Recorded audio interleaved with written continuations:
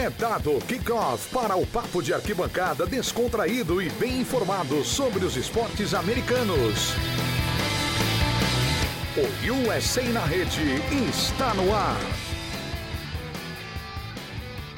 Olá, galera! Sejam bem-vindos a mais uma edição do USA na Rede, podcast do portal The Playoffs, onde você confere 24 horas por dia as melhores informações das ligas americanas. Esta é a edição 140, eu sou Miguel Fortunato e hoje um programa mundial. Vamos falar do Mundial de Basquete, que falta exatamente um dia para começar aqui na contagem regressiva do site da FIBA, quando a gente está gravando. Este é um programa que vai servir como guia para você poder saber quem que é o melhor de cada seleção, até onde cada seleção pode ir, como vem a seleção brasileira, como vem a seleção americana que estava totalmente desfalcada, se o time é o grande favorito, se tem adversário. É um guia para ir te acompanhando aí ao longo da competição. Você pode ouvir aí durante a competição para se inteirar no Mundial de Basquete. Comigo, quando o assunto é basquete, a gente chama ele, né? A fera, Piero Fiorelli. Ansioso para o Mundial, Piero? Eu sei que é um torneio que poderia ter mais estrelas da NBA, mas é uma Copa do Mundo pela primeira vez com 32 seleções, formando aí 8 grupos de 4, dando uma inchada, trazendo aí seleções pela primeira vez. Ansioso? Fala, Miguel, tudo bem com você? Nossos ouvintes do USA na Rede, um prazer estar de volta para falar de basquete. Sim, tô bem ansioso, gosto muito dessas competições internacionais, principalmente quando temos grandes estrelas da NBA. É bem verdade que temos muitos desfalques, né? Acho que a gente vai falar bastante sobre isso no programa, mas tem muito jogador bom também. E acho sempre muito legal esses caras se reunindo, se enfrentando. E como você disse, né? É um ano diferente pro Mundial de Basquete. Agora com 32 seleções, um Mundial de fato mais inchado e também em um ano após Copa do Mundo de Futebol, né? É uma tentativa da FIBA de deixar o Mundial de Basquete em total evidência, em um ano que não compete com os Jogos Olímpicos, não compete com o Mundial de Futebol e tem no basquete talvez a principal atração do período. O evento vai ser na China e, assim, tô com bastante expectativa. Acho que vai ser bem legal e convido o pessoal para ficar aí nos ouvindo nos próximos minutos aí, talvez na próxima hora, para falar, porque por mais que seja o USA na Rede, podcast voltado para os esportes americanos, tem muitos jogadores aqui que já atuaram na NBA e atuam na NBA, então tem bastante gente que joga ou já jogou no melhor basquete do mundo. Exato, e a gente não pode esquecer que é basquete. Na verdade, já tivemos surpresas no Mundial de Basquete. Se você pegar a lista de campeões, é surpreendente, né? Os Estados Unidos lideram ao lado da Iugoslávia / Sérvia com 5 conquistas cada um. A União Soviética tem 3, o Brasil tem 2, a Argentina 1, que foi a primeira edição em 1950, e a Espanha ganhou uma vez também em 2006. Só que os Estados Unidos eles têm o título em 54, o título em 86, o título em 94, 2010 e 2014. Ou seja, na década de 80 eles ganharam uma vez, na década de 90 ganharam uma vez. Tudo bem que não era o time que levava todos os astros da NBA, que o mais importante é a Olimpíada, mas mesmo assim é uma surpresa relevante. Aí eles perderam em casa em 2002, chegaram em 6º lugar em Indianápolis. Aí em 2006 perderam para a Grécia, que foi a última derrota da seleção americana. Desde então, a seleção dos Estados Unidos nunca mais perderam uma partida oficial em qualquer campeonato. Aí em 2010 e 2014 ganharam aí o bicampeonato em busca do tricampeonato. Mas esse tricampeonato seria uma coisa fora da curva, estranho, né, Pedro? Pois é, principalmente depois ali do que aconteceu nos Jogos Olímpicos de Atenas, foi um clique muito grande para os Estados Unidos, né? E ali eles começaram a... Já de não ter vencido o Mundial de Basquete em 98, 2002. 98 não conta tanto, né? Porque teve o ano do lockout da NBA, os jogadores da NBA não foram. Mas perdeu... em 2004 foi aquele vexame olímpico. E aí E aí o time meio que mudou a chavinha, entrou muito competitivo em 2006, perdeu pra Grécia. Foi a única derrota, né, da era Coach K.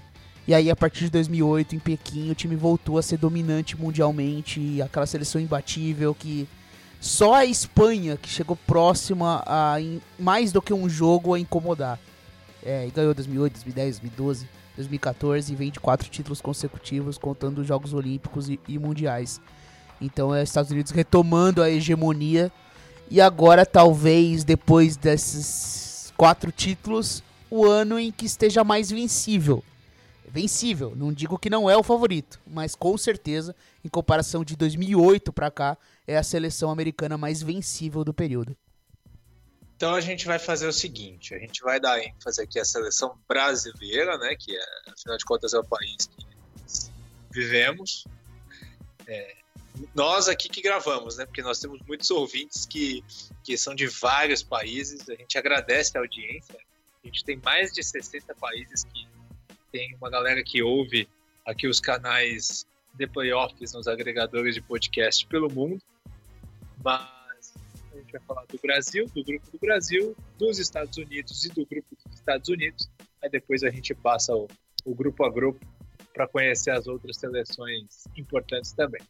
Então vamos começar com a seleção brasileira, e passar aqui a convocação, né, que teve aqui como armadores o Iago do Paulistano, Rafa Luz, que joga na Espanha, no Morabanque Andorra, Cristiano Felício, ele é pivô, né, do Chicago Bulls, Vitor Benite, armador do Burgos, da Espanha, armador também o Marcelinho Huertas, que também joga na Europa, no Baskonia.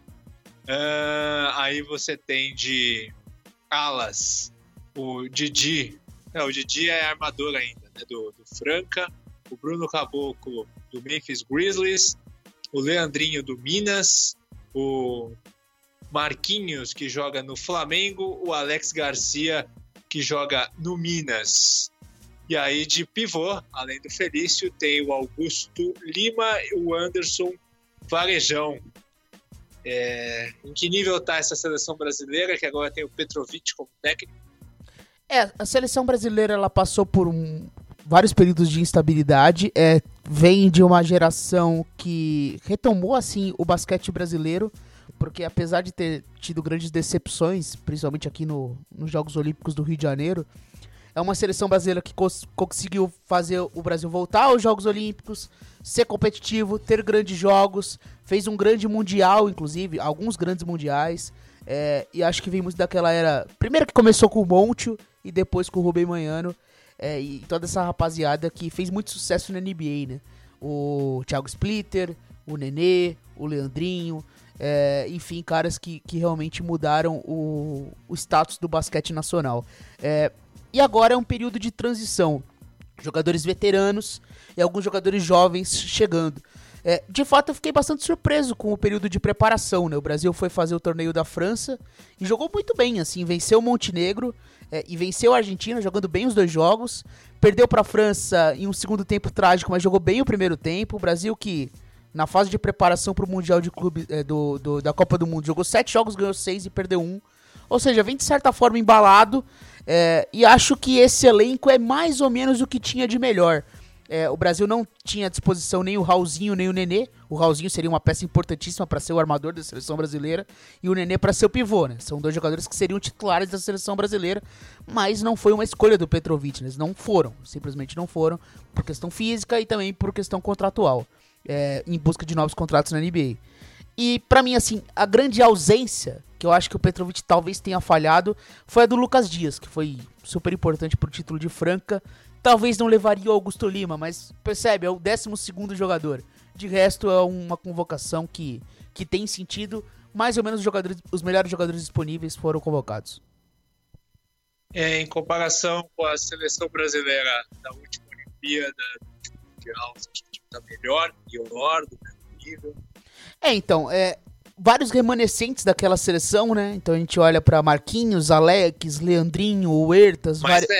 Mais velhos. Então, Huertas, Varejão, são caras já numa reta final de carreira, passando o bastão. Mas eu acho que o que motiva, de certa forma, a gente assistir essa seleção brasileira é que essa combinação da experiência vem com realmente jogadores jovens promissores. A gente pensar num Didi, sendo um cara com toda essa capacidade atlética que ele tem, chegando na NBA agora, tudo bem, ele vai jogar um ano na Austrália, mas foi draftado, um cara que foi importante pro título de Franca aqui no Brasil. A gente olha pro que foi a segunda metade de temporada do Caboclo no Memphis Grizzlies. Esse potencial atlético do Caboclo. A gente vê o Felício na seleção brasileira, o Iago, armador, super agressivo, um cara que vem do banco pra dar muita energia. E a gente vê que tem jogadores jovens juntos nesse elenco. Não se trata apenas de jogadores veteranos. Por isso que eu acho que tem essa esperança, né? E eu acho que o grande ponto interessante para essa seleção brasileira é essa capacidade defensiva. Jogadores como o Didi, como o Caboclo, como o Felício, são caras que têm espaço na NBA hoje porque eles são comprovadamente bons defensores. Caras que conseguem cobrir bem a quadra a partir da sua ótima envergadura, principalmente o Bruno Caboclo, mas são caras que defendem múltiplas posições, conseguem defender jogadores mais altos, jogadores mais baixos, e acho que isso que sempre foi um calcanhar de Aquiles da seleção brasileira, agora a gente tem grandes prospectos defensivos nessa seleção, e tem caras pra ensinar, né? A gente pensa no Alex Brabo aqui, que tá nesse elenco, é um cara que sempre marcou muito, e acho que tem muito pra ensinar pra essa rapaziada. Uma coisa que é importante a gente frisar é parabenizar o Didi por vir nesse Mundial, né? O Didi muito provavelmente ele entra nos Pelicans a partir da próxima temporada. O Pelicans tem um acordo com o time australiano e emprestou o Didi. O Didi vai disputar uma liga australiana na próxima temporada. Até pela questão do número de jovens jogadores do Pelicans, o time optou por emprestar o Didi para a liga australiana, então ele vai jogar um ano na Austrália, mas o Pelicans claramente quer o Didi por lá, porque ele fez uma ótima Summer League, ele jogou a Summer League, mostrou destaque, justamente no que eu falei, né? Esse cara muito dedicado, que defende muito, que tá cada vez lapidando mais seu jogo ofensivo. Então é um cara com grande futuro. E como você falou, né? O Caboclo é um cara que já tem espaço na NBA de hoje. Conseguiu retomar depois daquele fracasso que foi no Toronto Raptors. Talvez chegou muito jovem também, muito cru na NBA. E acho que no Memphis Grizzlies ele tá dando esse próximo passo pra ser um jogador relevante na NBA, né? O Felício tem contrato lá no Chicago Bulls. Então são bons jogadores aí que acho que tem um futuro interessante. Quem que vai ser o cara dessa seleção brasileira? Quem que vai ser o jogador ou os jogadores que vão chamar a responsabilidade, devem pontuar mais, as bolas decisivas ficarem neles? Então, isso é curioso, né? Eu imagino uma seleção brasileira sendo escalada. Como o Petrovic mudou muito o time durante esses jogos amistosos, eu tenho na minha cabeça que o Brasil vai entrar em quadra no primeiro jogo com Huertas, Benite, Didi, Caboclo e Varejão. É um time que tem essa capacidade da defesa, com o Caboclo e com o Didi, o Varejão como seu pivô experiente, o Huertas na armação e o Benite como sendo o ala armador arremessador, né? O Benite que teve uma boa temporada na Espanha, inclusive. No Cedovita, arremessou para mais de 40% ali nos 3 pontos. Teve uma boa temporada na Espanha o Vitor Benite. E vindo do banco, justamente esse potencial ofensivo, que é com o Iago e com o Leandrinho. Eu acho que são caras que conseguem colocar a bola embaixo do braço e pontuar com mais naturalidade. Eu imagino que o time titular, o Petrovic, vai se preocupar muito com essa questão da defesa, de jogar com um ritmo não tão acelerado assim como se caracterizou a seleção brasileira, e aí numa segunda unidade com o Iago, Leandrinho, Marquinhos, Felício.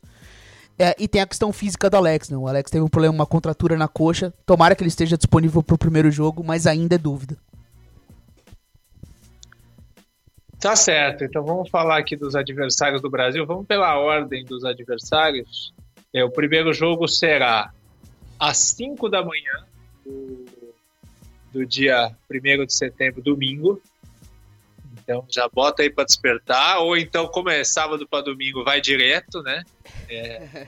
Para quem chega da balada às 4 da manhã, é um bom programa, né? Porra. Faz aquele x-salada, senta na TV e curte a seleção brasileira. O primeiro jogo é com a Nova Zelândia, que não leva o Steven Adams, né, Piero? E você não tem nenhum jogador que joga na NBA.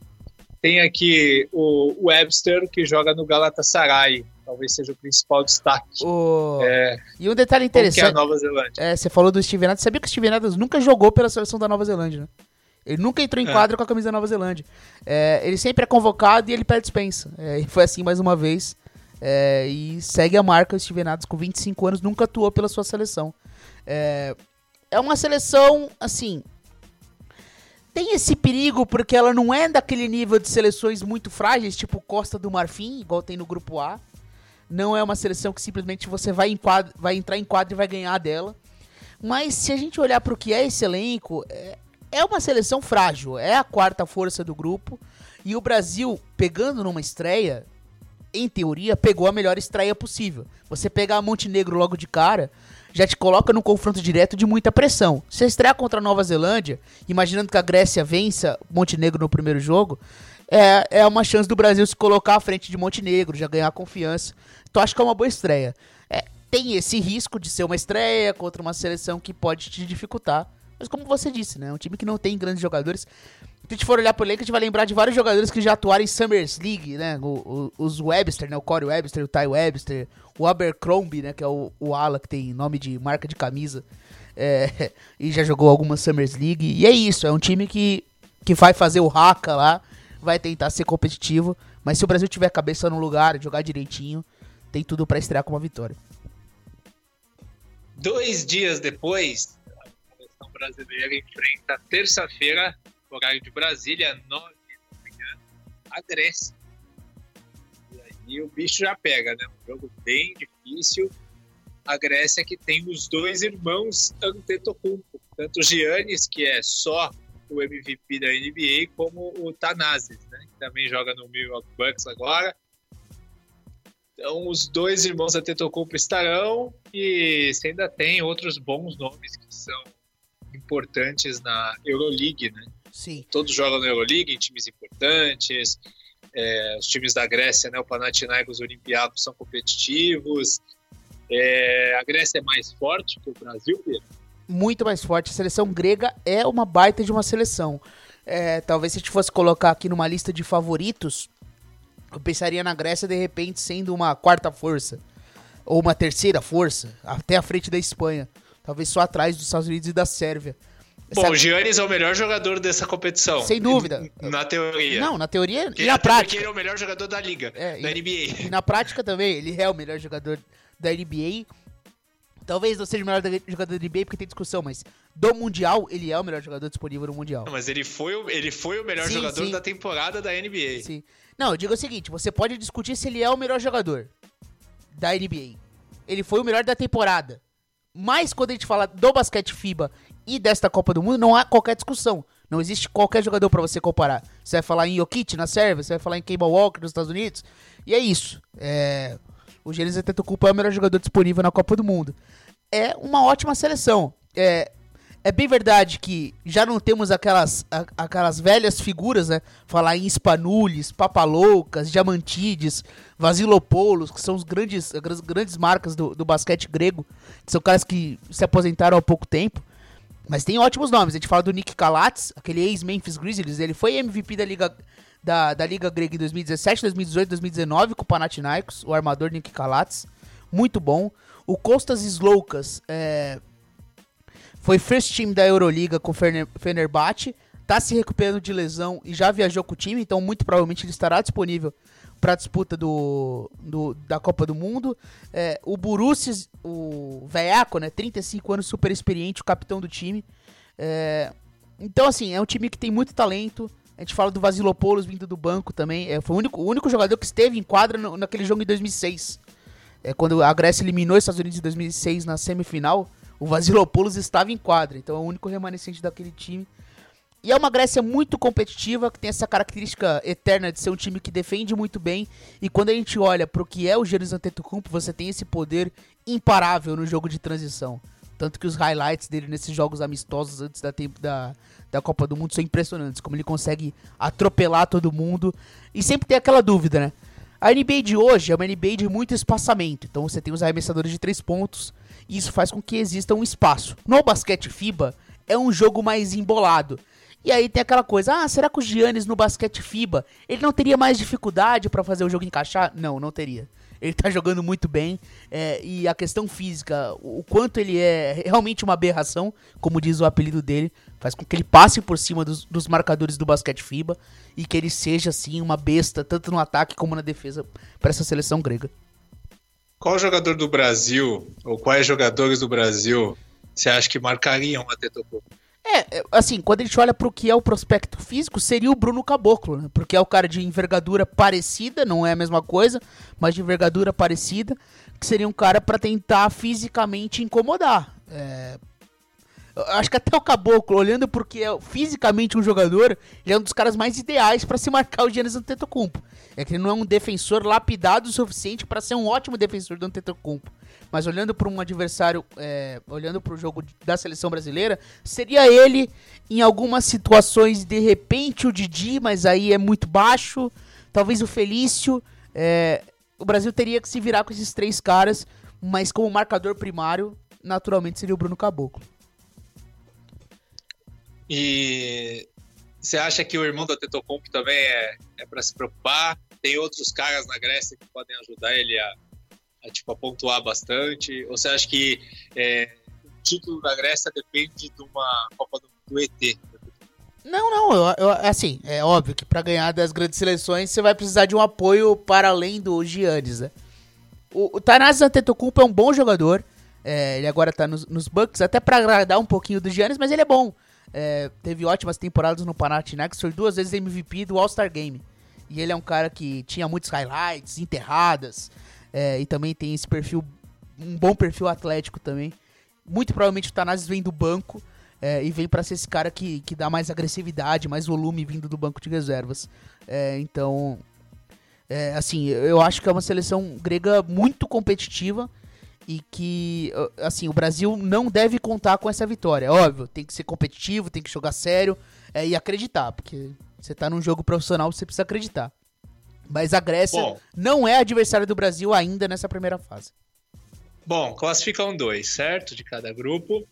Então o Brasil, pelo que você disse, é favorito contra a Nova Zelândia e deve perder para a Grécia. Sim. O terceiro jogo é quinta-feira, às 5 da manhã. Esse horário já é mais complicado. Contra Montenegro, que provavelmente deve fazer a mesma coisa, né? Ganhar da Nova Zelândia e perder para a Grécia. Então aí talvez seja a disputa da classificação. Já seja praticamente um mata-mata. Montenegro tem como sua estrela o Nikola Vucevic, que renovou com o Orlando Magic, pivô, que é um cara que é consolidado na NBA, e tem aí o restante de jogadores que atuam na Europa League, né? Na Euroleague. Nikola Vucevic, que foi um All-Star na última temporada. Que é aquele All-Star do leste meio esvaziado, né? Mas foi. Então, vamos lá. Montenegro, seleção que disputa pela primeira vez uma Copa do Mundo. É fato que como país independente, né? Montenegro se declarou independente em 2006 e começou a participar das competições FIBA a partir de 2006. Mas em mundiais, jogando como Montenegro, é a primeira vez que Montenegro participa. É um time que é muito voltado para o garrafão. Nikola Vucevic, a principal estrela disparado, é um cara que o Brasil vai ter que ter muito cuidado com o jogo físico dele dentro do garrafão. Ele é um cara que na NBA não é bom defensor, mas ele é um ótimo reboteiro, e se o Brasil não tomar cuidado, ele é um tipo de cara que te pune muito em rebote ofensivo, então dá muita segunda chance. Ele é um cara que consegue se estabelecer no jogo dentro do garrafão. Então assim, é um time que tem bons talentos. O Radonjic, jovem revelado pelo Real Madrid, um ala muito promissor, é um jogador pra gente ficar de olho. E o reserva do Vucevic, o Dubljevic, foi MVP da Liga Espanhola em 2017 com o Valência, também é um pivô muito perigoso. Então, assim, o jogo de Montenegro, que vai incomodar muito, é o jogo de garrafão. É o jogo físico dos jogadores que têm capacidade para pontuar embaixo do aro, pegar muitos rebotes, pendurar a defesa adversária com faltas. E acho que esse vai ser o grande segredo do jogo do Brasil. O Brasil, que em amistoso, antes da Copa do Mundo, venceu o Montenegro, mas o Vucevic ficou no banco de reserva só assistindo o jogo por uma questão física ali de preservação. Ele não atuou no jogo amistoso. Então, é um cenário completamente diferente. É o grande adversário do Brasil. Em teoria, Brasil é favorito, mas é aquele favoritismo de um jogo perigosíssimo. Lembrando que, além da disputa do Mundial, vale vaga olímpica, né? Então, são 7 vagas olímpicas distribuídas para os 2 melhores times das Américas, para os 2 melhores times da Europa, e aí para o melhor time na competição da África, o melhor da Ásia e o melhor da Oceania. Então, para o Brasil se classificar via mundial, ele vai ter que ser um dos 2 melhores das Américas. Está na frente aí de Estados Unidos, Argentina, Canadá, pelo menos só pode ficar atrás de um deles. Então, caso isso não aconteça, aí o Brasil vai ter que jogar um pré-olímpico mundial, que também vai ter seleções fortes. Então vale ficar de olho nisso também. O Brasil pegou um chaveamento muito complicado, porque não é só o seu grupo, né? Caso o Brasil consiga sair da Grécia, beleza, estamos classificados. Lembrando que, né, que no regulamento da Copa do Mundo não entra nas oitavas de final. Os dois primeiros do grupo E se enfrentam com os 2 primeiros do grupo F, formam um novo grupo. E nesse novo grupo se classificam mais 2 para as quartas de final. E o Brasil cruza justamente com o grupo dos Estados Unidos. Então vamos supor que saem Brasil e Grécia desse grupo, e Estados Unidos e Turquia do outro. O Brasil teria que eliminar ou Grécia ou Estados Unidos para poder passar e chegar até as quartas de final. Pensando que os Estados Unidos estarão na Copa do Mundo, estarão nos Jogos Olímpicos, porque é um dos favoritos ao título, o Brasil teria que torcer para a Argentina não se classificar, então, lá no grupo B. Só que o grupo da Argentina é muito fácil, e a Argentina cruza com o grupo A, que é o grupo da China, que é o grupo mais fraco. Então, assim, olhando pro chaveamento, tá muito mais a favor da Argentina do que pro Brasil, o que é uma pena. Para classificar para a Olimpíada tá difícil, mas vamos aguardar. Vamos ver como vai ser o desempenho. Vamos falar dos Estados Unidos, então. Basicamente é o que deu para fazer, tá, gente? É o que tem para hoje. Convocaram 150 jogadores e sobraram esses 12 aqui. Então, jogador calouro recusou a seleção. Então você vê que estava bem complicado, e eu acho que tem muito a ver isso com a free agency que foi na NBA. Muita gente importante mudando de time. Então isso faz muita diferença. Aí preferiram não disputar o campeonato. O que temos? De armadores temos o Joe Harris, que é do Brooklyn Nets, Donovan Mitchell, que é do Utah Jazz, Marcus Smart, do Boston Celtics, o Jason Tatum, pode ser considerado guard também, do Boston Celtics, Kemba Walker, do Boston Celtics. O bom é que o torcedor do Boston já é um training camp, já é uma pré-temporada. Tem o Jaylen Brown aí ainda. E tem o Derek White fechando os armadores, ele que é do San Antonio Spurs. Aqui de forward temos o Middleton, né, do Milwaukee Bucks, que vai aí enfrentar o Giannis. O Jaylen Brown, como disse o Piero, do Boston Celtics, o Harrison Barnes, do Sacramento Kings. E aí, como pivô, Brook Lopes, do Milwaukee Bucks, o Mason Plumlee, do Denver Nuggets, e o Miles Turner, do Indiana Pacers. Tô vendo aqui pelo site da FIBA, aí tá bagunçado as posições, eu vou caçando aqui. Qual que é o nível dessa seleção americana e qual que é o time que deve jogar? Aqui dessa seleção, o único jogador que já jogou uma Copa do Mundo foi o Mason Plumlee, né? Que ele foi, quando ele entrou como Hulk, né, em 2014, no Brooklyn Nets, ele foi o 12º jogador daquela seleção de 2014, e que jogou muito pouco, inclusive. E o único com experiência olímpica dessa seleção é o Harrison Barnes. Uma seleção que tem apenas 2 jogadores que foram All-Star na temporada passada, Kemba Walker e Chris Middleton. Olhando para o elenco todo, que já foi para um jogo de All-Star Game, são 3. O Kemba, o Chris Middleton e o Brook Lopes. Então, assim, é um time que, de certa forma, não é nem uma segunda divisão da NBA, é lá para a 3ª, 4ª divisão da NBA, mas temos jogadores muito competitivos aqui, né? Jogadores que têm capacidade técnica, tem jogadores com muita juventude, então, como é o caso do Donovan Mitchell, como é o caso do Jaylen Brown, né? Os dois com 23 anos, são jogadores jovens, o Jason Tatum, o Derek White, e a expectativa é que essa molecada tenha algum ímpeto para ajudar os veteranos, né? Que são as grandes estrelas, o Kemba Walker, principalmente, que é o armador titular do time. Esse time na NBA faria o quê? Esse time no leste pegava mando de quadra na playoff? É um ótimo time, né? Se a gente pensar em Kemba Walker, Donovan Mitchell, Harrison Barnes, Jason Tatum, Miles Turner, ou no lugar do Harrison Barnes, ou Chris Middleton, Kemba Walker, Donovan Mitchell, Chris Middleton, Jason Tatum e Miles Turner. É um dos melhores times da NBA. Acho que esse time aqui poderia brigar pro primeiro lugar do leste, digamos assim.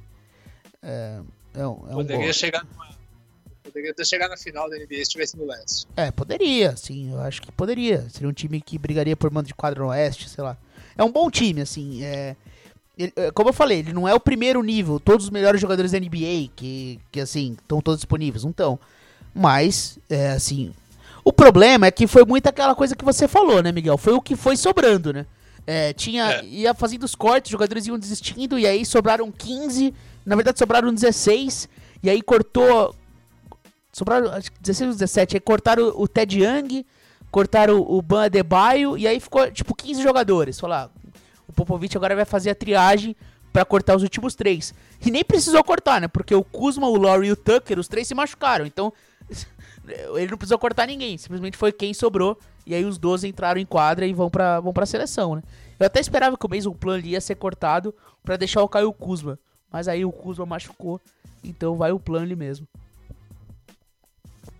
E você acha que o fator Greg Popovich aumenta um pouco o favoritismo desse time? Ter um técnico desse que late, que desenvolve os jogadores, que arma muitas táticas, que pegam de surpresa os adversários. Isso é um fator importante para os Estados Unidos? De técnicos os Estados Unidos não podem reclamar, né? Porque o auxiliar é o Steve Kerr, né? Então, além de tudo, você tem um multicampeão da NBA que é o Popovich e também um multicampeão da NBA que é o Steve Kerr. Ainda tem o Lloyd Pierce ali na comissão técnica, que é o técnico do Atlanta Hawks. Então, tem muita experiência, muita capacidade de comando. A gente sabe que o Greg Popovich, ele sempre parece muito motivado ali. A gente vê ele nos treinos com a seleção, até jogando basquete, mostrou os vídeos dele arremessando. E acho que ele tem capacidade para fazer essa seleção virar um time. De certa forma, os Estados Unidos deu um susto na galera, que foi a derrota para a Austrália, agora na pré-Copa do Mundo, né? Os Estados Unidos fez 2 amistosos com a Austrália, ganhou o primeiro, perdeu o segundo. Foi a primeira derrota dos Estados Unidos dessa seleção aqui que foi convocada. E aquilo ligou o sinal de alerta de que os Estados Unidos é um time vencível, que não é aquele time que simplesmente vai entrar na competição para ganhar, independente do que aconteça.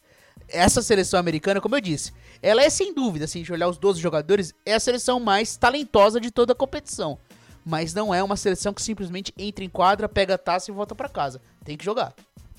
Vai ter que buscar o título. Exatamente. Tem que buscar o título. Você vai ter uma Grécia muito competitiva, você vai ter uma Sérvia muito competitiva, de repente sempre uma Espanha, uma Austrália, uma França, que vai te incomodar no mata-mata, e os Estados Unidos vai precisar estar concentrado, porque pode acontecer o que aconteceu em 2006 com aquela Grécia. E como eu disse, era um Estados Unidos até melhor, talvez, em 2006. Então, assim, sim, é um time vencível, como eu disse. Acho o favorito, mas é um time vencível. Primeiro jogo me revolta um pouco, tá? O jogo vai ser no domingo às 9h30 da manhã, não me revolta pelo horário, o horário é maravilhoso, né? Só que a República Tcheca estar nesse Mundial é o reflexo da eliminatória burra que acontece na Europa. Eu acho que é o sistema de eliminatória mais burro em qualquer modalidade do mundo. Porque funciona da seguinte forma, você coloca 2 grupos de 6. Os 6 melhores times europeus num grupo e os outros 6 no outro. E aí fica muita seleção boa de fora vai uma República Tcheca da vida pro Mundial. Mas agora mudou, né? São 4 grupos de 6 e que classificam os 3 primeiros de cada grupo. Foi assim. Tá. A gente pega, por exemplo, a Polônia, que foi pra Copa do Mundo, é uma seleção frágil. Pouca história, provavelmente vai pra Copa do Mundo pra tomar paulada. Mas a Croácia tava no grupo dela. O problema é que às vezes joga umas eliminatórias que a Croácia não consegue chamar o seu melhor. E aí, vai a Polônia. A Eslovênia, que é a atual campeã do Eurobasket, caiu no grupo de Montenegro. A gente tá falando de Montenegro aqui agora, primeira participação em Copa do Mundo. A Eslovênia foi lanterna do grupo no pré-olímpico. Nas eliminatórias pra Copa do Mundo. Então a gente poderia ter a Eslovênia no lugar de Montenegro. E a República Tcheca tá aqui, que tava no grupo da Bósnia. Então são seleções que conseguiram, tiraram enormes camisas da Copa do Mundo. A gente poderia ter uma competição ainda melhor se a gente tivesse uma Croácia, se tivesse uma Eslovênia, se tivesse uma Bósnia. Mas a gente vai com a República Tcheca. Se fosse Estados Unidos e Croácia aqui, seria um jogo muito mais legal. Sim. Estados Unidos e República Tcheca porra. O principal destaque da República Tcheca é o Tomas Satoransky, armador que fez boas temporadas no Washington Wizards, agora assinou um contrato com o Chicago Bulls. É um armador que eu, inclusive, gosto bastante de ver jogar, acho que é um cara bem completo. É o que tem de melhor na República Tcheca, na verdade tcheca, né, agora, né, não se fala mais República. Aqui no Brasil ainda se fala República Tcheca. Fala República Tcheca. A denominação Tchequia é mais lá fora. Mas parece que eles pediram, né? Eles pediram como eles país. Eles pediram, mas aqui no Brasil a gente ainda não aderiu. No site da FIBA tá Czech Republic, então é tá uma liberado. coisa que ainda não foi aderido pelo mundo, não. Então, mas aqui é um adversário que o Brasil, olha, que os Estados Unidos vai vencer com certa tranquilidade. Terça-feira, 9h30 da manhã, os Estados Unidos jogam sempre nesse horário, né? Porque como é o time de mais grife, então eles põem para fechar a rodada, né? Na noite lá da China, para lotar o estádio, aquela coisa. O ginásio, né? Estados Unidos e Turquia, que aqui já podemos ter um jogo melhor, Piero Fiorelli, da Turquia. Foi final de Mundial já, 2010. Não pode esquecer isso. Tem aqui dois jogadores da NBA, né? O Ilyasova do Bucks e o Korkmaz do Philadelphia 76ers. Tem o Cedi Osman também do Cavs, né? O Alan. É um bom time, assim. É um elenco menos profundo do que já foi. Tem o Scott Wiebekin, né? Que é o americano naturalizado, né? Que tá fez grandes marcas no Dará-Sofaka. Então, sempre lembrando, né, que pelas regras do FIBA, cada seleção pode ter um jogador naturalizado. Então, a Turquia tem no seu armador um jogador naturalizado, como você falou, né? Korkmaz do Sixers, um grande arremessador, e Ilyasova, um grande arremessador, e o Osman, um ala que consegue defender, que consegue criar para si próprio, mas que também arremessa bem. É um time que tem essa característica, né, de ter bons arremessadores. É um time que, de certa forma, vem decepcionando nos últimos jogos, essa preparação para a Copa do Mundo, mas em teoria e na prática aqui é a segunda força bem destacada nesse grupo, e é a seleção que pode, de certa forma, dar o primeiro desafio para os Estados Unidos, seria a seleção turca. A Turquia, se tivesse, quem sabe, no outro quadrante, poderia avançar. Poderia sim. Provavelmente vai passar do grupo, mas no quadrante eliminatório, difícil chegar até as quartas de final. Porque aí teria Estados Unidos e Grécia, provavelmente, né? Porque assim, do grupo E do grupo E e do grupo F, qualquer seleção que não seja Estados Unidos e Grécia vai ter que eliminar uma das duas para chegar até as quartas de final. Esse que é o cenário. Então essa que é a complicação para Brasil, Austrália não, Brasil, Turquia, a própria Tcheca, sei lá, não é o que a gente imagina, mas Montenegro. Se quer sonhar em quartas de final, tem que eliminar uma seleção entre Estados Unidos e Grécia, o que é muito difícil.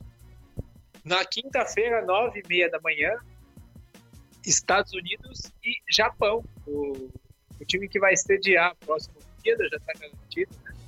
Porque as Olimpíadas serão em Tóquio. Isso aqui tem cheiro de 40 pontos de diferença ou tem jogo? Olha, assim, eu vou te fazer uma previsão aqui, uma aposta. Eu acho que o Japão termina na frente. Eu acho que o Japão termina na frente da República Tcheca nesse grupo. Eu acho que a República Tcheca é o pior time do grupo. O Japão fez bons amistosos se preparando para a Copa do Mundo, venceu a Alemanha, venceu a Nova Zelândia e venceu o Canadá. O time é comandado pelo Júlio Lamas, que foi técnico da seleção argentina por muito tempo. Trouxe o Rui Hashimura para a Copa do Mundo, ele que foi draftado na escolha 9 no Washington Wizards. A gente falava do Didi, né, que foi um cara que jogou Summer League e se dispôs a entrar aqui e vir pra Copa do Mundo. O Hashimura foi escolha top 10 da NBA e tá aqui na Copa do Mundo representando a seleção japonesa. O Yuta Watanabe, o ala também do Memphis Grizzlies, também tá aqui. E tem o Nick Fazekas, né, que é o pivô americano de 2'11", que é um cara veterano e que é o jogador naturalizado dessa seleção. Então tem bons valores aqui, jogadores que estão na NBA, jogadores promissores. É um time que aparentemente consegue ser competitivo, e acho que de repente aqui o Japão pode incomodar a República Tcheca, e assim, pensar na Turquia seria muito difícil, mas quem sabe que o Japão não pode cavar alguma coisa, uma competição na China, um jogo na Ásia. Eu não descartaria a nossa seleção japonesa, eu não tô pensando tão alto nessa Turquia aqui. Não tô tão confiante pra seleção turca e acho que o Japão pode ser competitivo. Não pra seleção americana, vai ser uma paulada. Mas pra Turquia e pra República Tcheca, talvez. Então tá aí, esse é o quadrante do Brasil pro Mundial. Agora vamos passar o grupo a grupo, lembrando que assim, começa o campeonato neste sábado. Grupo A ao grupo D joga num dia, grupo E e H e F, G, H joga no outro dia. Então sábado joga A, D, domingo E, H e aí assim por diante. Joga dia sim, dia não, esse que é o basquete. Dia sim, dia não, isso, exatamente, dia sim, dia não, as primeiras rodadas. Grupo A, Pera, dona da casa, um sorteio, mero acaso da natureza, sim, uma baita sorte, pegou um grupo muito fácil, né, com Costa do Marfim, Polônia e Venezuela. Nossa, esse grupo aqui é uma vergonha, gente, é muito fraco mesmo, e eu falava da seleção brasileira, da dificuldade do quadrante, a gente olha pra essa seleção venezuelana e esse time aqui, de repente, pode ser o líder do grupo. Por que não? É uma Polônia muito enfraquecida, tá jogando muito mal os amistosos, tá perdendo de todo mundo. Não tem o Marcin Gortá, né, que é o jogador da Europa, que é o jogador da NBA, que tá disputando ali uma vaga ainda, tá procurando o time. Então, assim, a Polônia é um time que tem pouco talentos, assim, destacáveis, e esse grupo A é um grupo bem fraco. A China como mandante, tentando trazer esses jogadores que a gente já viu na NBA, né? O Yi Jianlian, que foi a pick 6 de 2007, né? Que jogou nos Bucks, nos Nets. Tem o Zhou Kui, que é o pivô que jogou no Rockets. Tem um ou outro, alguns jogadores destacáveis, né? Que se destacam. Mas é um grupo bem fraco mesmo. O foda é isso, né? A gente tem que torcer pra Argentina classificar, só que o time mais preparado pra eliminar é a Venezuela. Que é outro sul-americano, né? O principal destaque... Não adianta aposta nenhuma. A seleção venezuelana que tem como principal destaque o Gregory Vargas, do Maccabi Haifa. Teve uma ótima temporada lá no Maccabi Haifa. No Venezuela tem o Graterol também, que foi o pivô que jogou em Brasília aqui no NBB. Talvez seja aqui. É difícil até você prever um favorito aqui nesse grupo. Costa do Marfim, olhando os Power Rankings, as projeções, é o pior time da Copa do Mundo. Costa do Marfim. Então é um time que, das seleções africanas, que tem algumas que podem incomodar nessa Copa do Mundo, Costa do Marfim é que tem menos chance. A Polônia é a pior europeia seleção da Copa do Mundo. A Venezuela é uma seleção que não tem tantos destaques assim. E a China só é a cabeça de chave porque é a mandante. Então, assim, é um grupo muito difícil de a gente falar, de prever o que vai acontecer aqui. Palpite, quem que passa? Eu vou com China e Venezuela. Vou com Venezuela e China. Venezuela em primeiro, China em segundo. China ganhou uma forçona com esse grupo, né, pra poder avançar na casa. Agora, o grupo B eu acho legal. Eu acho que tem times interessantes, né? Rússia, Argentina, Coreia do Sul e Nigéria. A Nigéria tem feito bons papéis em competições internacionais. Não é um time que faz feio. E Rússia e Argentina são escolas tradicionais, né? Isso aí. Vai lá, fala aí. Não, só... Bom, fale que eu vou entrar na Argentina. Antes de falar da Argentina, eu digo que aqui nesse grupo eu tenho uma surpresa. Se classificando. Piero tá cheio das bold predictions hoje, hein? Vamos lá. A Argentina não tem nenhum jogador da NBA. Eu acho que é a primeira vez que isso acontece, falando de Copa ou Olimpíada em muito tempo, né? Jogador da NBA. De fato. A aposentadoria do Ginóbili. O Escola, que tá nessa convocação, né? Vai para sua 50ª Copa do Mundo. Ele não está mais na NBA, tá jogando na China. Quem que são os destaques desse time? De fato, é uma seleção que não tem essa representatividade na NBA. Né? A gente fala de uma geração que teve Nocioni, que teve Fabrício Alberto, que teve, enfim, vários jogadores chegando até a NBA, o Delfino, enfim, são vários jogadores. Mas isso não significa que seja uma seleção fragilizada. É um time que tá muito embalado, porque foi campeão no PAN com essa mesma seleção. Então o time vem no embalo, sendo campeão, ganhando jogos. E tem o Facundo Campos. Eles aproveitaram o PAN para dar uma Pra dar uma encorpada no time e deixar o time mais entrosado, com mais conjunto. E pra dar confiança, porque sabia que era a melhor seleção do PAN. E no PAN, acho que a única seleção que incomodou mesmo foi Porto Rico. De resto, a Argentina pintou e bordou. Foi muito tranquilo. Tem a questão da lesão do Campasso. O Campasso torceu o tornozelo em jogos eliminatórios. Ele diz que está muito bem e ele é fundamental. O cara foi MVP das finais do Campeonato Espanhol, jogando pelo Real Madrid. Ou seja, um dos melhores jogadores do basquete internacional, o Facundo Campasso. O Laprovítola se transferiu agora para o Real Madrid, aquele mesmo que arrebentou aqui no Brasil jogando no Flamengo. Ele foi MVP da Liga Espanhola, jogando no Juventude Badalona. E se transferiu agora pro Real Madrid. Então a gente fala de uma dupla de armação com Laprovítola e Campasso, que são dois dos melhores jogadores do basquete FIBA na atualidade. Então, assim, essa dupla de armação é muito forte. Ainda tem um outro jogador no Real Madrid, que é o Gabriel Deck, o ala. E aí, nos pivôs, são mais aqueles veteranaços que você falou, né? No Marcos Delia e tem o Luiz Escola, já batendo 40 anos, jogando no basquete chinês. Mas se eu fosse destacar essa seleção argentina, é essa dupla de armação com Laprovítola e Campasso. A Rússia parece a seleção de futebol da Rússia, né? Só cara que joga na Rússia. É uma Rússia que tem desfalques muito pesados, né? Perdeu o Alexei Shved, é duro pra Rússia, é o melhor jogador russo. O Mozgov também se lesionou, então também não tá disponível. E é um time que... E se a gente for pegar o que é o CSKA, que foi atual campeão da Euroleague, o CSKA é o atual melhor time de basquete do mundo, tirando a NBA. Só que não tem nenhum russo no time titular. Então, assim, os russos do CSKA que estão indo pra essa seleção são reservas. São 3, são 4. Então, é uma seleção russa que eu destaco como o principal destaque. O principal destaque foi meio feio, mas vamos lá. O Sergei Karasev, que é o ex-Cavs, ex-Nets, jogador que teve passagem pela NBA e ainda se mantém em ótimo nível. No último amistoso, venceu a Espanha. Então, a Rússia vem de uma vitória. Mas foi um jogo que a Espanha jogou sem o Marc Gasol, sem o Rudy Fernandes, então é um cenário diferente. Eu não tô com grande expectativa com essa Rússia, sinceramente, Miguel. Quem vai ser sua surpresa? A seleção nigeriana. Concordo. A Nigéria tá merecendo uma campanha boa faz tempo. E é interessante a gente falar o que é essa seleção nigeriana. Tem jogadores que são relevantes hoje na NBA. A gente fala no Al-Farouq Aminu, é um ala titular da NBA, jogou playoffs no Portland Trail Blazers, agora assinou um contrato com o Orlando Magic. É esse tipo de cara que é longo, defende muito bem e tá somado ao Josh Okogie, aquele ala armador do Minnesota Timberwolves. Teve uma ótima temporada de rookie, também notória pela defesa dele, né? Esse atleticismo, essa capacidade de incomodar na defesa, de ser agressivo, atacar o aro no ataque.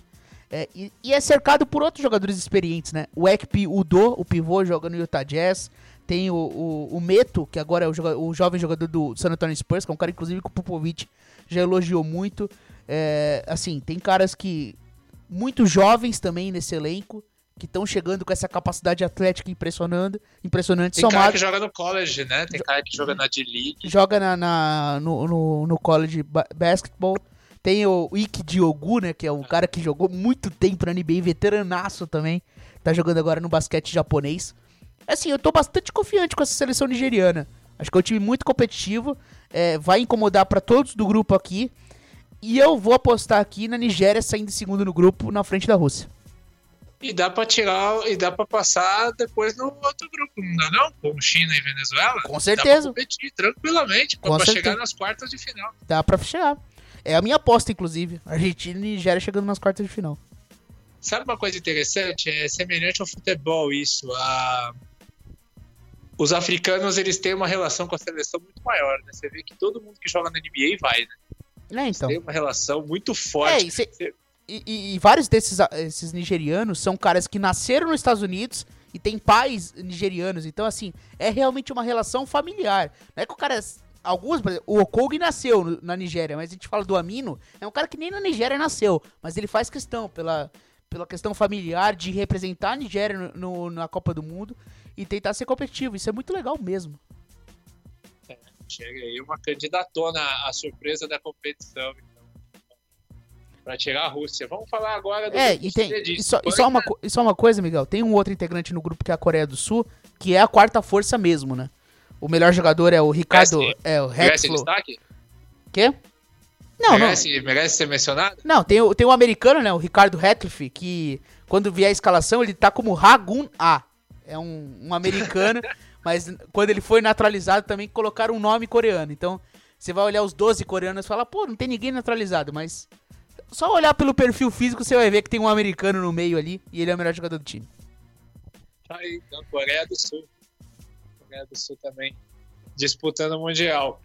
Espanha tem Rudy Fernandes, né, que é famoso do Real Madrid, o Ricky Rubio, que mesmo tendo trocado de time da NBA, né, foi pro Phoenix Suns, tá aqui. Tem o Marc Gasol, jogador campeão da NBA pelo Toronto Raptors. Tem o Willy Hernan Gomez, que joga no Charlotte Hornets.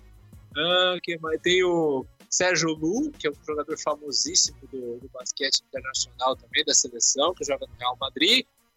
E tem o Juancho Hernan Gomez, jovem jogador do Denver Nuggets. Timão, hein, Piero? Sim. E tem o Ricky Rubio como sua principal estrela, né? O armador que agora assinou o contrato com o Phoenix Suns. E o Ricky Rubio é um cara que eu sempre gostei muito de ver jogar, pela capacidade de inteligência que ele tem, de achar passes que ninguém acha, de armar em transição, de ser um cara que tem esse perfil de liderança desde os 17 anos. Lembrando que Pequim 2008, final dos Jogos Olímpicos, Estados Unidos e Espanha, ele com 17 anos sendo titular na armação da seleção espanhola, e desde lá ele é esse cara que tem esse perfil de ser um líder dentro do grupo e com essa capacidade técnica, e a gente vê ele cada vez mais sendo um jogador agressivo também no ataque, né? De não só sendo o cara do passe, mas também atacando o aro, arremessando o melhor da linha dos 3 pontos. E acho que o Ricky Rubio ele acaba se colocando como a grande estrela do time, junto, claro, com o Marc Gasol, né? E é interessante te falar dessa seleção espanhola, porque foram muitos anos olhando para a seleção da Espanha e vendo o Paul Gasol lá, né? E eu sempre falo, né? Quando você olha os jogos da seleção da Espanha, o time de 2008, o time de 2010, o time de 2012, é fantástico o que jogou de basquete o Paul Gasol. Tem muita gente que pegou... Se fosse contra esses Estados Unidos de agora, talvez tivesse ganho uma Olimpíada. A gente viu que o Paul Gasol fez em 2008 ali com o Tyson Chandler. E era uma coisa de louco, assim, de não conseguir defendê-lo. Era impossível defender o Paul Gasol. E todo ataque ele pontuava. É que não deu conta, porque era muito talento aquela seleção americana. Então não tinha como vencer. Mas ele chegou muito perto. E muita gente que vê o Paul Gasol de hoje em dia não, desde o contrato que ele assinou com o San Antonio Spurs, cada vez pior, sendo um final de carreira que decepcionante, até bem triste dele. Mas esse cara jogou muita bola, um dos melhores estrangeiros a jogar na NBA. E é estranho, né? A gente vê a Espanha sem o Paul Gasol. Mas como você falou, né? Tem caras aí que já tem muitos anos de seleção espanhola, né? Fala em Rudy Fernandes do Real Madrid. Fala em Sérgio Lu, também experientíssimo do Real Madrid. Tem o Vitor Claver, do Barcelona, que foi inclusive draftado, pique de primeira rodada, né, em 2009.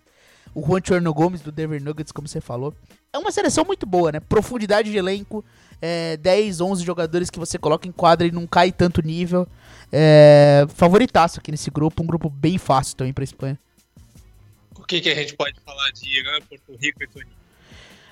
Eu digo que aqui tem uma briga entre Tunísia e Porto Rico.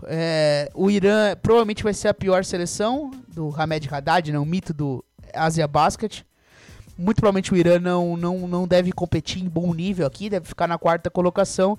E aí Porto Rico que também já é uma passagem de bastão, né? A gente não vai ver o Baré em quadra, porque tá lesionado. Não tem mais o Arroio, não tem mais aquele Peter Ramos, lembra? Aquele gigantesco pivô do Porto Rico. É uma nova geração. Ainda tem o Reinaldo Balkman, que foi pick 20 dos Knicks em 2006. Sim, o Knicks escolheu o Reinaldo Balkman na primeira rodada de draft. Coisas que só o Knicks faz. E o Reinaldo Balkman vai pra essa Copa do Mundo. É um Porto Rico não tão forte que vai disputar ali com a Tunísia. A Tunísia tem o Salah Mejri, né, que é o pivô dos Mavs. O gigante pivô dos Mavs, né, de 2,18 m. Tem um americano também que joga no Maccabi Tel Aviv, que agora foi pro Olimpia Milano, o Michael Hall, que é um ótimo arremessador. Eu acho que a Tunísia... O cara nem pisou na Tunísia, né? Então. Eu acho que vai ser Espanha aqui muito fácil, a primeira colocada, e a Tunísia e Porto Rico brigando por essa segunda vaga. Bom, vamos lá. Já que é pra fazer surpresas, eu vou de Tunísia em segundo aqui. Você tá ousado demais, viu, Pierre? Pois é. Tunísia em segundo, tá aí. Brigando com Porto Rico pela vaga. Primeiro jogo do Mundial, para você que tá ansioso pelo campeonato, quer acompanhar o máximo possível, 4h30 da manhã, jogada de sexta para sábado, 31 de agosto, Angola e Sérvia, né? Times do grupo D. Abrem a competição. Angola, Sérvia, Itália e Filipinas. Piero Fiorelli, esta Sérvia que é atual vice-campeã mundial, né? Vice-campeã olímpica também. Digamos que é o grande time da atualidade fora Estados Unidos, mas que a gente poderia até estar falando aqui de favorita ao título, mas teve alguns problemas aí pré-mundial, né? Com certeza, né? Perdeu o Teodosic, que foi por muito tempo aí o melhor jogador que não estava atuando na NBA, é sempre um peso, né? Teodosic, capitão da seleção sérvia, é desfalque, se lesionou, teve uma lesão na planta do pé, e é um desfalque muito triste, né? Porque o Teodosic é um cracaço de bola. Jogador, ele foi o melhor jogador da década fora da NBA. Eu acho que sim, né? Então, provavelmente, a gente fala de um ou outro jogadores a mais. A gente falou agora na Espanha do Rudy Fernandes, né, que chegou na NBA e não foi daquela estrela que foi no basquete europeu, mas o Rudy Fernandes jogou muito basquete, mas eu acho que foi o Teodosic o melhor jogador fora da NBA durante todos esses anos. Ele que, em teoria, ainda é dos Clippers, mas é agente livre na NBA, deve sair da NBA. Enfim, a Sérvia tem um ou outro também desfalque de questão física, né? Mas, mesmo assim, Miguel, leva uma seleção muito forte para essa Copa do Mundo. A gente olha para as casas de apostas, a gente tem os Estados Unidos favorito, pagando ali cerca de 1,5. O segundo favorito é a seleção sérvia, pagando ali ao redor de 5. Então, se a gente fosse analisar não, né? Olhando pelas casas de apostas, o pessoal tá apostando na Sérvia como a segunda força dos Jogos Olímpicos. Dos Jogos Olímpicos não, da Copa do Mundo. As estrelas da Sérvia, então, Piero. Tem o Bogdan Bogdanovic, do Sacramento Kings. O Nemanja Bjelica também joga no Sacramento Kings, então tem o entrosamento aí. Tem o Nikola Jokic, né, do Denver Nuggets. E tem também o Boban Marjanovic, jogador pivôzão gigantesco, que está no Philadelphia 76ers. Pois o Nemanja Bjelica, né, que você falou dos Kings, ele que foi MVP da Euroliga na época de Fenerbahçe também, um ótimo jogador de FIBA. É o que a gente sempre fala, né, tem alguns caras que a gente fala, esse cara na NBA não é tão bom, mas puta, você coloca eles em quadra, são ótimos jogadores, ótimos talentos. Quando você perde um jogador como o Teodosic, de certa forma o Jokic acaba tendo esse peso também na questão de armar jogadas, né, de ser o cara de dar o passe. Aqui nessa seleção, é uma seleção que também joga com uma dupla de pivô, né? Então vai jogar ele provavelmente ao lado do Raduljica, né? Que é o veteranaço, jogador experiente, que agora atua na China. E o Raduljica que assumiu a posição de capitão após a saída do Teodosic. Então pode ser que jogue com uma dupla de pivôs ou jogue simplesmente com o Bjelica na posição 4. Mas é uma Sérvia assim, muito competitiva, que eu tô muito ansioso para ver jogar. E tem um detalhe, né? Em amistoso pré-Copa do Mundo, venceu a Grécia na Grécia com o Giannis Antetokounmpo em quadra. Então assim, é um cartão de visitas, fala, ó, eu sou forte e tô vindo pra disputa do título. É uma baita de uma seleção. Quem puder acordar cedo pra ver, assistam a Sérvia jogar. Angola, Filipinas e Itália. Itália, segunda força destacadíssima aqui, né? Itália que tem o Marco Bellinelli do San Antonio Spurs, tem o Danilo Gallinari, tem o Daniel Hackett, né, que é o jogador campeão da Euroliga com o CSKA. Ele é americano, mas é nascido na Itália. Os pais americanos, mas ele é nascido na Itália. Então isso dá permissão para a Itália ter mais um americano, que é o Jeff Brooks também. Então tem um americano que é nascido na Itália, então isso permite que tenham dois ítalo-americanos dentro da seleção, somado, claro, ao Gentili, né, que joga no Estudiantes, que é um cara também importante para a seleção italiana. E eu destaco, claro, o Bellinelli e o Gallinari, que são dois jogadores da NBA. Filipinas e Angola são times de um nível abaixo, né? Filipinas, o principal destaque é o Andrei Blet, cara que jogou também muitos anos na NBA, veteranão, também tá na China. E Angola, que não tem o Bruno Fernando, que foi o jogador draftado, né, nesse último draft, né, pelo Atlanta Hawks. Ele não vai pra Copa do Mundo. Mas provavelmente aqui vai ser Espanha e Sérvia nas quartas, né? Do quadrante vai sair. É porque não é necessariamente as quartas de final, porque eles vão cruzar lá na frente com outros países, né? Mas eles vão ser os dois times que vão sair pras quartas de final, né? Não, eu não tô falando que vai ser o confronto. Sim. Do grupo A, B, o grupo A e B vão sair 2 para as quartas. Sim. O C e do D vão sair 2, e F 2 e Exatamente. G 2. Exatamente. Eu acho que aqui a única diferença é que no grupo da Espanha não existe uma segunda força. Aqui na Sérvia existe uma segunda força destacada, que é a Itália. Time que normalmente joga muito mal junto. E esses amistosos antes mostram isso. Mas tem talento aqui, dá pra essa Itália incomodar. Então vamos pro grupo G, então vamos pro último quadrante. Seleção francesa. A seleção francesa vai ter aí a Alemanha, a Jordânia, né? Você tem 32 seleções, vem essas Jordânias da vida, Filipinas. E também, então, a França, a Alemanha, a Jordânia e a República Dominicana. A França sempre é uma seleção muito esperada, porque sempre revela jogadores aí de bom nível. Tem até no Mundial tem que falar o nome do Frank Ntilikina, do New York Knicks. Nem aqui nós escapa dele. Tem o Batum do Charlotte Hornets. Tem o Evan Fournier do Orlando Magic. Vincent Poirier do Boston Celtics. O Rudy Gobert aí como principal nome do Utah Jazz. Timaço também, Nando Decolou também, que saiu agora do CSKA, campeão da Euroliga, foi pro Fenerbahçe, um dos meus jogadores favoritos, também jogando fora da NBA. É uma França que também passa daquela geração de Boris Diaw, Tony Parker, mas tem aqui ainda alguns remanescentes, como é o caso do Nicolas Batum, que você citou. Time muito competitivo, tem no Rudy Gobert esse pivôzaço, que é essa fortaleza de proteção de aro impressionante. Tem capacidade de criar próprio arremesso. Quando a gente olha para o Fournier, o ótimo arremesso dele. Quando a gente olha para Nando Decolou, o Ntilikina com essa capacidade defensiva. Eu acho que é uma seleção francesa que vai defender muito bem e vai conseguir achar soluções para um ataque de meia quadra, assim. Eu acho que a França vem também para ser uma seleção muito competitiva nessa Copa do Mundo. A Alemanha tem alguns jogadores da NBA também, né? Tem a Alemanha inclusive, que soltou a convocação hoje oficial, os 12 últimos, né? E o Dennis Schroeder tá dentro. Dennis Schroeder, Maximilian Kleber, e tem também o Daniel Theis, do Boston Celtics. Boston Celtics. Tem o Paul Zipser, né, que joga no Bayern de Munique e Chicago Bulls também. É uma seleção também que... Vamos ver, né, como que o meu time se coloca em quadro. Eu gosto bastante do Maxi Kleber, o ala pivô do Dallas Mavericks. Essa geração da seleção alemã que consegue voltar para disputar uma Copa do Mundo. Eu acho que é um time interessante aqui. Favoritaço também é para sair como segundo do grupo. A República Dominicana não tem a presença do Al Horford, nem do Karl Anthony Towns. Então é uma República Dominicana que, em teoria, é a terceira força do grupo. A Jordânia é a quarta força. E aqui eu tenho como França em primeiro, Alemanha em segundo. Então vamos pro último grupo. O grupo da morte, grupo H. É o grupo da morte, mas podia ser melhor, né? Se o Canadá desse um pouco mais de carinho para esse campeonato. Esse grupo merece um pouco de atenção.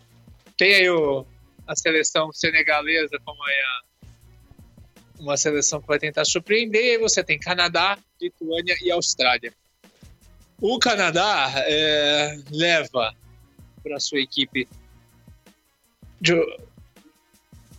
da NBA tem o Chris Boucher do Toronto Raptors, o Ken Birch do Orlando Magic e o Oshae Brissett do Toronto Raptors.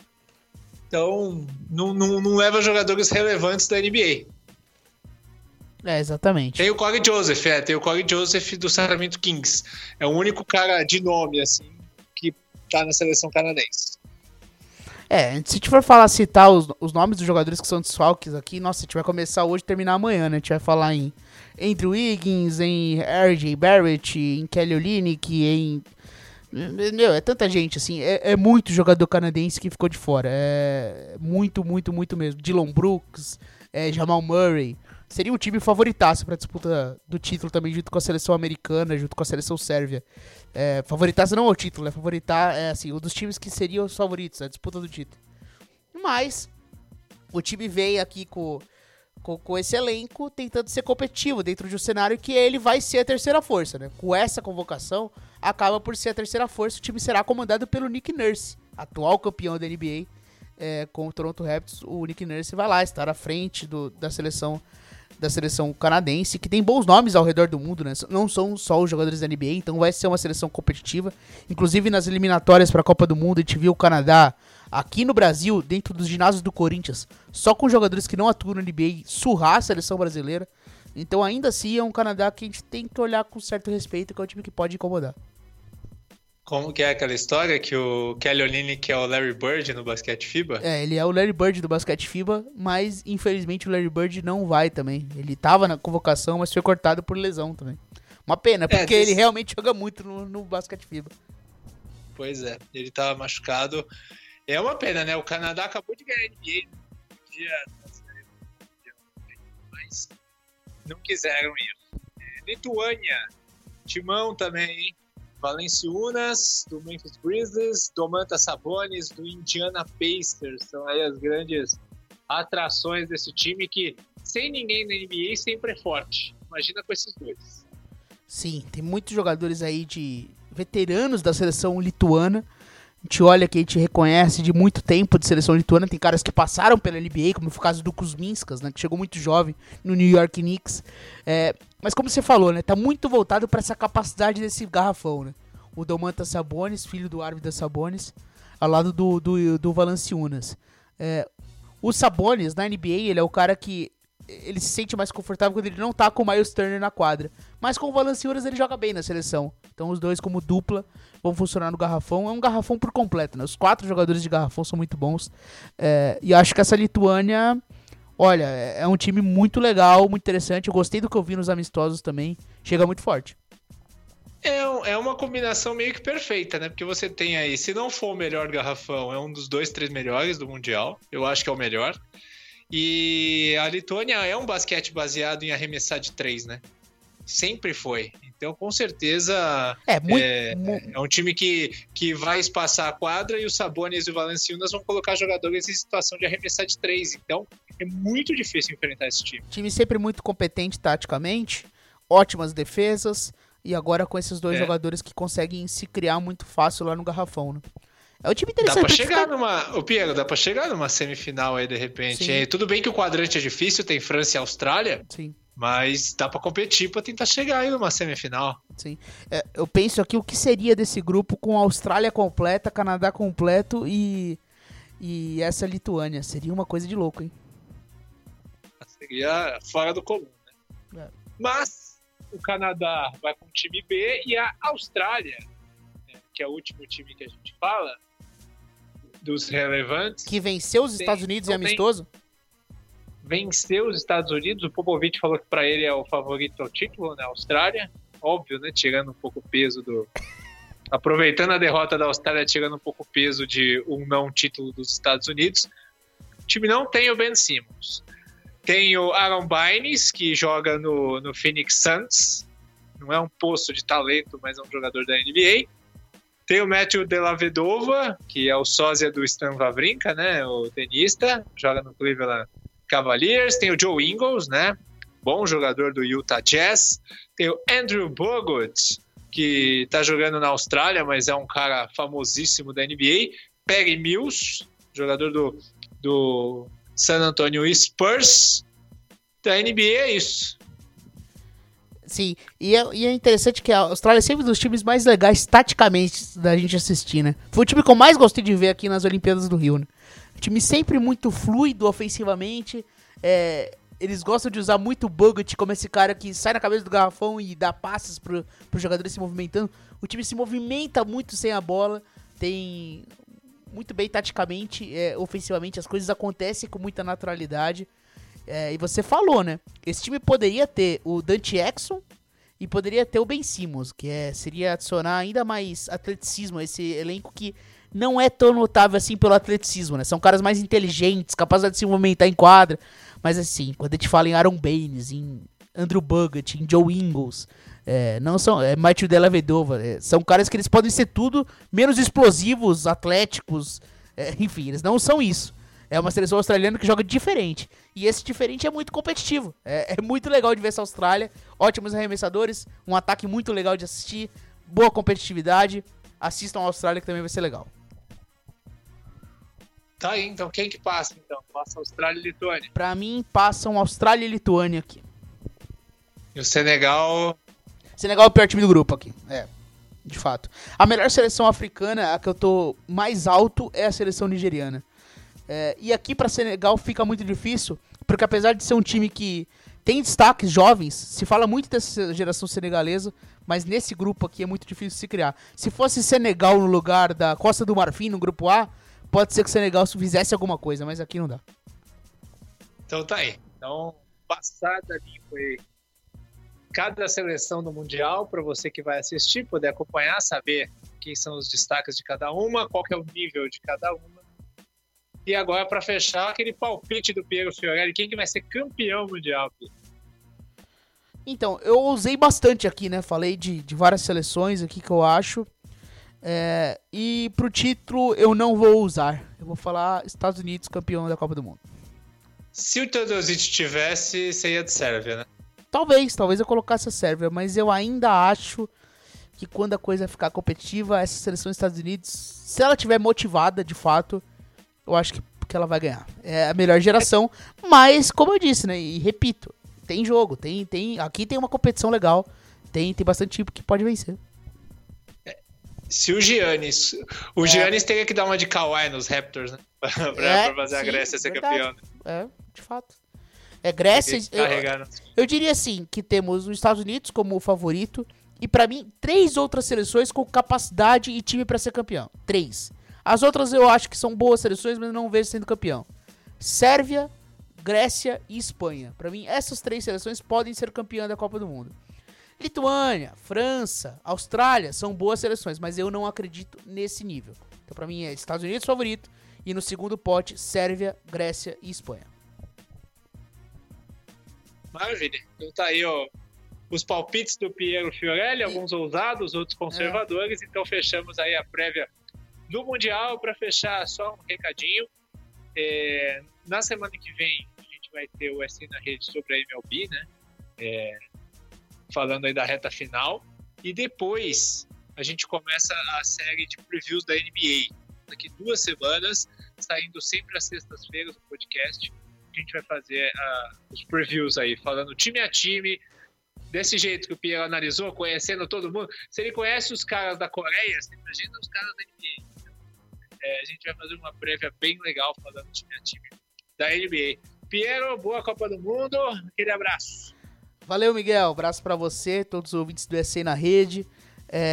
Fica aí a ansiedade, né? São horários ruins, né, por ser uma Copa do Mundo na China, mas vai ter bastante jogo legal. É uma pena que o Brasil caiu num grupo muito difícil, num quadrante difícil, mas vamos aí torcer pela seleção brasileira, que eu acho que essa seleção pode funcionar nessa Copa do Mundo. Abração. Maravilha, então vamos já matando a saudade da NBA, vendo alguns dos craques do basquete em ação. Aquele abraço, até a próxima, tchau!